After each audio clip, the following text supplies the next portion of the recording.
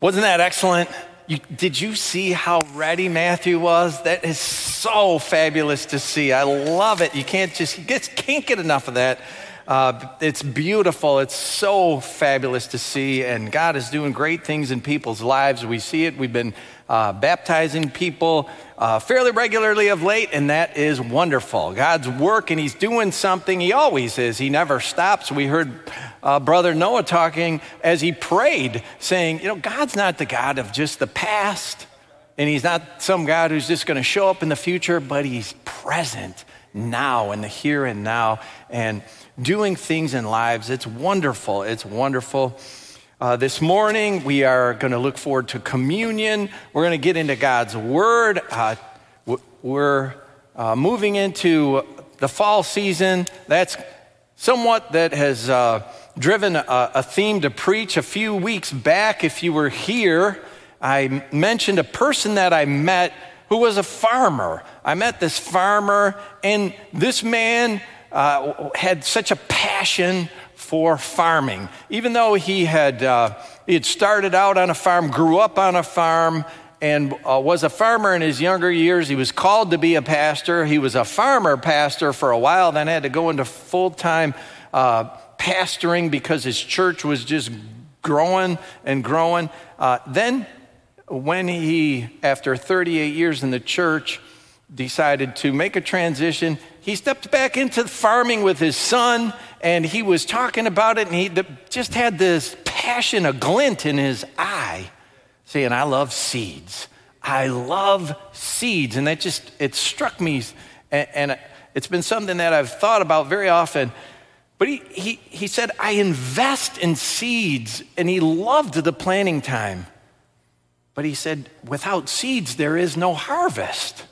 We can't just expect a harvest and not think about what comes before it, the planting and the work that's all involved. And that little anecdote from a few weeks ago, that led into considering a parable, a story that Jesus told about a farmer, a guy scattering seed, and how that person scattering the seed scattered it where some fell on a hard place, the path, some fell into a rocky place, some of the seed fell among the thorns, but other seed, it fell on good soil. And so a crop grew up, and there was a harvest that was produced. Well, here we are, we're in the fall season. It is harvest time. And if you go just a little bit north of us, you can't miss it. Fresh-picked apples and corn, and a few weeks up in the thick of the thumb of Michigan, all the sugar beets are going to be harvested.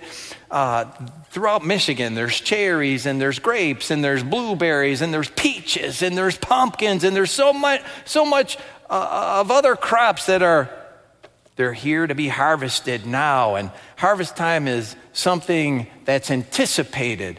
It's looked forward to. It's celebrated. So many families have traditions. We're just reminded of some of the traditions of the cider and the donuts, going to the cider mill. That's celebrating the harvest of the apples. Or maybe your family goes to a pumpkin patch to get a great pumpkin in this season, or picking other fruit at an orchard. We just mentioned the family harvest party. Harvest is a wonderful time. It's something every year we look forward to, we celebrate it.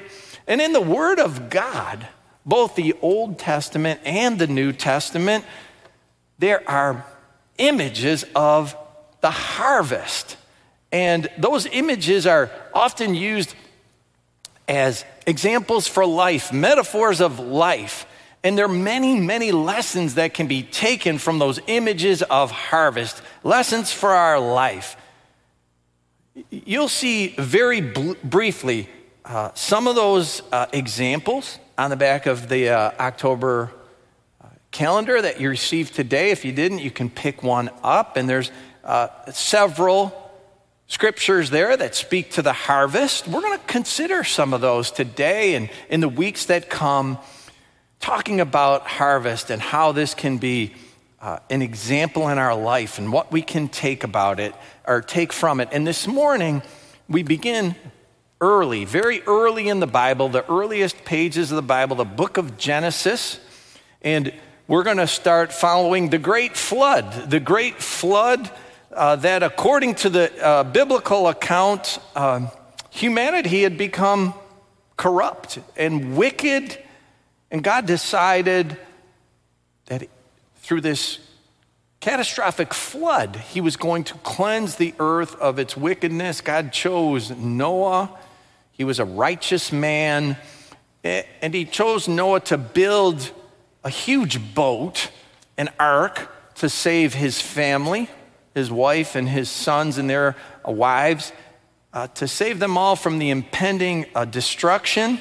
And along with Noah and his family went representatives of all the living creatures that had breath in them that God directed to that ark.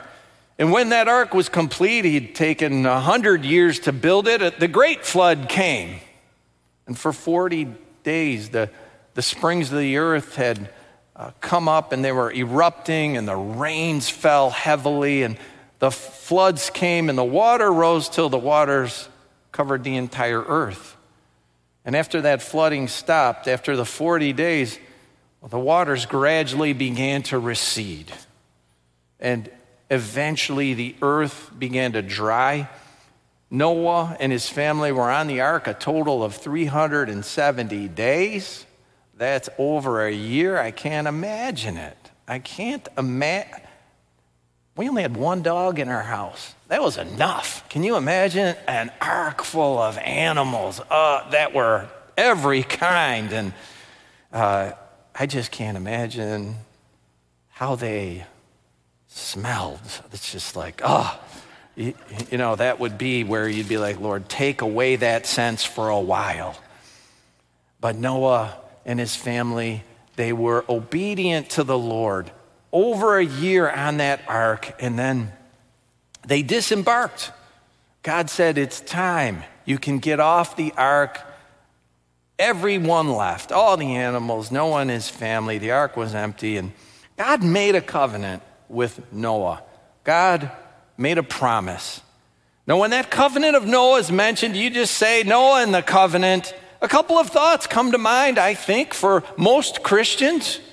One, God promised he would never again cover the earth with a flood. And two, as a sign of God's promise, he cast a great rainbow in the sky. I came in this morning and started talking to people. They said, did you see the rainbow over the church this morning? Lovely, yes. A double, yeah. I heard some people say a double. I know there were some saying a double. Others said, no, they saw this beautiful single rainbow. I was saying, wow, I had no idea there was a rainbow. I didn't see it, but I knew where we were going this morning, and so did God. And I said, thank you, Lord. Thank you. You reminded us of the covenant. So many people this morning who saw not only one, but two. You doubled down and showed them your promises are true. And the points about that covenant, that God would never destroy the earth again with the flood, and he'd cast this rainbow in the sky, those are true. Those are facts of the covenant, that promise that God made in Genesis chapter 9. But there's more to it. There is more to it. And we might miss a part of this great covenant God made if we begin in chapter 9 of Genesis and we begin to read, because it reads as if God is really starting this covenant right there at Genesis chapter 9, verse 1. But if we back up to Genesis chapter 8, there is a piece of the covenant, and if we don't read that, we miss something really wonderful about God's promise that he made to Noah. The earth had dried again. Everyone was off the ark. Noah was back on terra firma. He's on solid ground. Let's read what took place, but let's begin in Genesis chapter 8. We need to begin there, Genesis 8 and verses 20 through 22, which complete that chapter in Genesis, which begins with Noah and the flood and then talks about him getting off the ark, and then there is this promise. So Genesis 8, 20 to 22, it says, "Then Noah built an altar to the Lord, and taking some of all the clean animals and clean birds, he sacrificed burnt offerings on it." And that's something that just reminds me of what we heard this morning at the open. Noah brought clean birds, clean animals. He wasn't taking any defects to the Lord. He sacrificed burnt offerings on the altar. The Lord smelled the pleasing aroma and said in his heart, "Never again will I curse the ground because of humans, even though every inclination of the human heart is evil from childhood. And never again will I destroy all living creatures as I have done. As long as the earth endures, seed time and harvest, cold and heat, summer and winter, day and night will never cease." Now these verses, they're sort of a preamble into the covenant, the greater covenant and detail that's in Genesis chapter 9. But this is beautiful. It's a fantastic, fabulous preamble. Noah worshiped God. He had gotten off the ark after over a year with all of that care and what he had to do with all of those animals and tending to them. And he offered sacrifices that were pleasing to God. And then followed this wonderful promise of God. And what stands out in this promise is that God didn't speak this promise to Noah.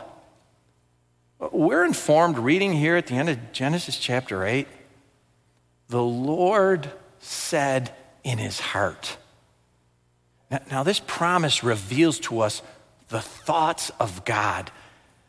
It's an amazing thing to know the thoughts of God. God said in his heart. Some versions of the Bible say God said to himself. He's making this vow in his heart. You know, some want to know the heart of the Father. Do you want to know the heart of the Father? The heart of the Father is expressed right here in Genesis 8. The Lord said in his heart, "Never again, never. I will not destroy the living creatures as I've done." And it's so wonderful that it's a vow of God to himself. He promised himself. It was his heart. And I just say, if God makes a promise in his heart, if God vows in his very own heart, that promise is reliable. That promise is absolute. That promise is never going to fail. A promise made to God's own heart. Never again will I destroy all the creatures as I've done. But he continued. But this vow in God's heart continued. As long as the earth remains, as long as the earth endures, seed time and harvest, cold and heat, summer and winter, day and night, they will never cease.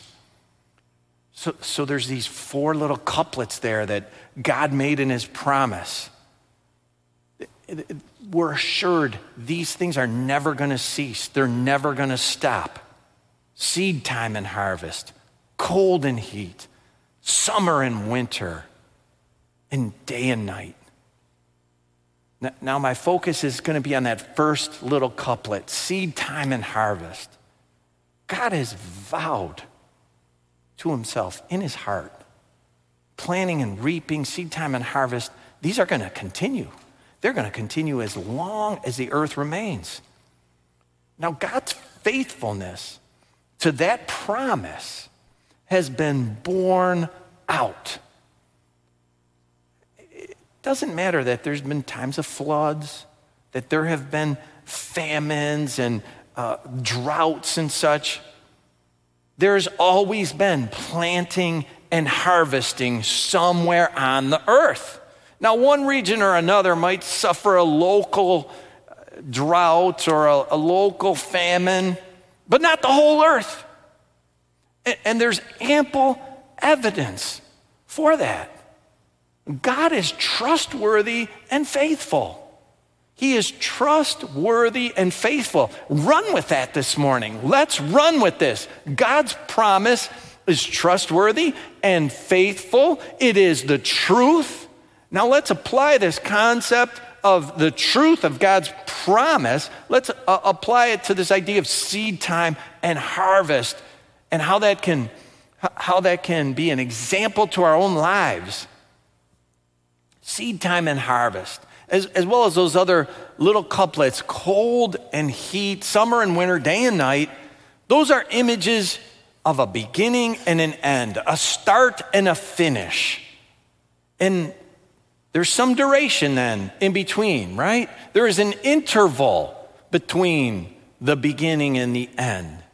And in each of those little examples, each of those little couplets, that period of time, that interval between the start and the finish, it's different. If we think of day and night from sun up to sundown, that's just hours. Cold and heat can be hours too. It could be seasons, but it could also just be hours. If you think about a desert climate where in the night it's below zero, it's freezing, and then in the daytime, hours later, it's 100 plus degrees. But then there's summer and winter. Now, the interval between summer and winter is way more than hours. It's more than days, it's months. And then there's this thing, seed time and harvest. Now, we might say, well, that's just months too. But depending on the crop, depending on what's being planted and what's the crop that's sought, it can be more than just a few months. And as we think about that, we could, I'm sure, come up with examples. There's a wait. There's a wait for a crop. I was talking to my little grandchildren yesterday. Our grandchildren, Grammy, Julie, she put them on a FaceTime call to me, and I got to talk to them. She was at their house visiting, and they have this garden. So their mom and their dad had helped them with a garden this year. They planted seeds. They put in these little seeds, tomatoes and peppers and eggplant and cucumbers. And I remember that earlier in the year. They were so excited. They put their seeds in. Where's the plant? Where's the plant? What's going on? Why isn't there a plant? Where's the plant? What's happening? Well, they had to learn some patience, right? Because you have to wait sometimes.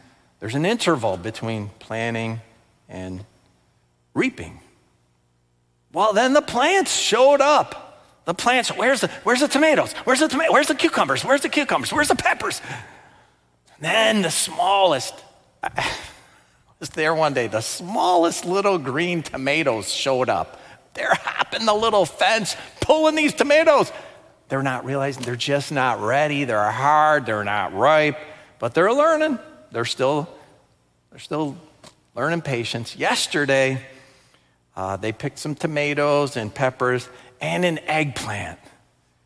And so I was talking. I said, "You waited for that eggplant, didn't you?" And I had been over there a few times seeing this getting purple and it's getting bigger. And one of our little 3-year-old twins, she said, "Grandpa, it was hard to wait." Yes. And isn't that human nature? And this is coming out of a 3-year-old. But it's all of us. It is hard to wait. You know, we want results now. We planted something. Man, where's the plant? Where's the fruit? Can I pick it now? Now, perhaps you've planted something. Maybe you've planted into a relationship. You've invested your love and your care and your time. And yet you're waiting for this harvest and the results aren't showing up. You might have taken something to God in prayer. You've put down all these seeds of prayer, if you will. But you're still waiting. You're desperately desiring this harvest. You want to see some results. But you know, from seed time to harvest, it's not a precise duration. It's not an exact interval. There are these annual crops. like the eggplant and the cucumbers and the tomatoes, you plant them in the spring, you can expect harvest in the fall. But there are other crops. What about a tree, like an olive tree? From seedling to harvest, well, that's a little more than just springtime to fall. That can be years. And depending on the variety of olive tree, it might wait 3, 5, 7, 8 years before you see an olive. But if you really want a good, nice, bountiful crop, you might have to double that. 10 years, 15 years. I visited an olive grove once, and they said 25 years, these trees, that particular tree, to get the best olives, 25 years. I planted an avocado tree once. Years ago when I broke my hip and I was sitting around the house, I had nothing to do. So I took a pit, the seed out of an olive, or an avocado, and I soaked it, a little root. So here's what I was doing while I'm stuck in a wheelchair, I'm watching an avocado pit get a root. And then I planted it. And lo and behold, an avocado tree began to grow. Well, even after I healed up, I kept it going. 3 years. I grew beautiful leaves. Never an avocado. No, I read you got to keep it at least another 10 years. Maybe if you have an avocado tree, 13, 14 years, you might be able to see some fruit. You might be able to get a harvest after that long. So here's the point. I don't know what your wait is from planting to harvesting. The wait can be a little bit longer than we like. Are you waiting for a harvest and it's not coming? You've planted something and you haven't seen the results. What do you do? What do you do? Maybe you've gone through this time of prayer, seed time of prayer, like I mentioned. You're seeking God. You're faithful. You're praying. You're in His Word. You're standing firm. And yet that harvest you're seeking in your prayer and in your devotion, it just hasn't come. You haven't seen it. What do you do? Is it time to give up? Jesus taught a parable about this. Jesus taught about this idea of the wait, and I share it with you. It's from Luke chapter 13. I've talked about this parable before. It's Luke 13, verses 6 to 9, just a short little story, a short parable that Jesus taught. And it reads this way. Then Jesus told this parable. A man had a fig tree growing in his vineyard, and he went to look for fruit on it, but he didn't find any. So he said to the man who took care of the vineyard, "For 3 years now I've been coming to look for fruit on this fig tree and haven't found any. Cut it down. Why should I use up the soil?" "Sir," the man replied, "leave it alone for 1 more year, and I'll dig around it and fertilize it. If it bears fruit next year, fine. If not, then cut it down." Now, the greater context of this parable, if you read Luke 13, the greater context is repentance. And the fruit or the lack of fruit on that fig tree in the parable, it represents a harvest of repentance. Jesus was teaching about repentance when he shared this parable. That's the specific context. But there's a general point here in this parable that aligns with what we're talking about. Sometimes the harvest is slow. Sometimes we might have to wait a little longer than what we anticipated, than what we like. In the parable, the groundskeeper told the landowner, "Give me another year. Give me another year to tend this fig tree. I'll care for it. I'll nurture it. I'll fertilize it." And that is something we can all take to heart while we're waiting. While we're waiting for some kind of harvest in our life. You might be praying for this very same fruit. You might be praying for the fruit of repentance. Perhaps it's someone close to you, someone you've just been, Lord, they need the gospel. They need to come to you. And maybe you've even planted the seed of the gospel in that life. And you've been asking God, draw that heart, draw that person, bring them to this place of repentance. but you haven't seen the harvest. Is it time to give up? No. We had a prayer meeting, a special prayer meeting back in August of 2019. And at that night, we focused on exactly what I just mentioned. Let's pray for people who really need the gospel, people that we might know or we've crossed paths with that need to really turn to Christ and turn their lives over to Him, respond to the gospel, repent of their sins, and come to Jesus. And we had a little handout there that described these prayer needs, but we also had a spot that said, write the names down. I wrote down 6 names. I still have my sheet. I keep it right here in this binder, and it's a great reminder so that I can just put my hand on there and just pray, Lord, these are the names I wrote down. I wrote them down 4 years ago now. And I know the seeds that have been planted. I know the prayers that have been prayed. And I know a couple names on this sheet have made strides. They've made progress. They are seeking more of the Lord, even attending a church. But the full harvest has not come. Now, what do? I don't want to cut these trees down. I'm not going to cut those trees down. I'm going to heed the parable. And it needs to speak to me a little deeper. I know it. I know that I have to take it a little more really seriously. That I need to nurture more. I need to fertilize. I have got to ask God, help me to be effective in these lives, these names that I wrote down. If I see these people, if I cross paths with them, God, help me. Now, some of you have been, maybe you're waiting for something different. Maybe it's a healing, some kind of breakthrough, but you've been praying. You have been putting down those seeds of prayer. You've been praying about that, or you've been praying for a person. Maybe you've been praying for spiritual revival.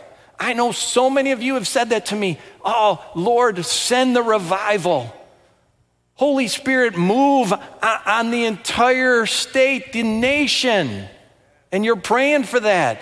And yet, the harvest isn't there. Is it time to give up? No. Keep on nurturing that prayer. Keep on seeking opportunities to water the seed that you planted. You might feel maybe you're in a flood. Maybe there's a famine or a drought that's come over this that you have been seeking God for. But remember the promise of God. Remember, His promise will not fail you. As long as the earth remains, there will be cold and heat. There'll be summer and winter. The sun is going to rise and set. But there will also be seed time and harvest. God vowed that in His own heart. This is the heart of the Father. It's the heart of the Father. I know that whenever I see a rainbow, that it's a reminder of God's promise. And that's beautiful that so many of you saw a rainbow over the church this morning, or a double rainbow. But this morning when the sun rose, that's a reminder of God's promise. Harvest will come because He said, day and night. There will be day and night. Today when the sun sets, that is a reminder of God's promise. It's a reminder of the vow that He made to His very own heart. There will be a harvest. As long as the earth remains, you can count on the promises of God. He's faithful through every single season. And so why would He fail you now? Why? He won't. He won't. Every day, sun up, sundown, the reminders that God vowed this in His heart. There's going to be a harvest. Do you believe that this morning? Will you take that with you this morning? Are you seeking a harvest from God about something? When the sun is going down tonight, you can recall God's promise, Genesis 8:22. As long as the earth endures, there will be seed time and harvest. So you can look for it, you can expect it, you can count on it. Keep going, keep nurturing. Don't cut that tree down. Now let's focus on a reminder. Let's focus on a reminder of what Jesus Christ accomplished for us, what he did for us at the cross. This is the communion table. Communion's a memorial meal. It's another thing, another aspect of our Christian faith where a reminder is involved. We're to call to mind what Jesus did for us. He died. He gave his very own life to pay the penalty for sin. The death penalty was eradicated. Our debt to God because we sin has been taken care of by Jesus Christ at the cross. It's so wonderful when that clicks in a mind, when that light bulb goes on in a heart, and when people respond, because then we see people like Matthew who get baptized and they come to Christ. And then, are we perfect? Are we perfect after that? No, we're not. We are to move on unto perfection, but we're not perfect. From time to time, we may miss the mark. And so this communion time is just a wonderful opportunity given by God to express that, to remember, to discern what Jesus has done for us. And we're taught to discern ourselves, look inside ourselves, examine our own hearts before we receive the bread and drink the cup. So thank you, Father, for the presence of the Holy Spirit in this sanctuary. Thank you, Lord, for your promises that are true and everlasting. Thank you, God, that you have vowed in your own heart, as long as the earth endures, we have these promises that we can hold on to. God, reassure us of that. Lord, I pray that we're confident in that. I pray that as we leave this sanctuary, every single one of us, if we're seeking you for some form of a harvest, for some kind of a result, God, that we would begin to see the fruit developing, that we would begin to be encouraged. Your word is true. Your promises are sure. Thank you, thank you, thank you. You're a wonderful, wonderful Lord, and we bless your holy name. Now raise your hands for the blessing that God gave to Aaron. May the Lord bless you and keep you. May he make his face to shine upon you and be gracious to you. May the Lord lift up his countenance upon you and grant you peace. And may the peace of God that passes our understanding keep every heart and mind and soul through our Lord and our Savior, Jesus Christ. Amen. Amen. Amen.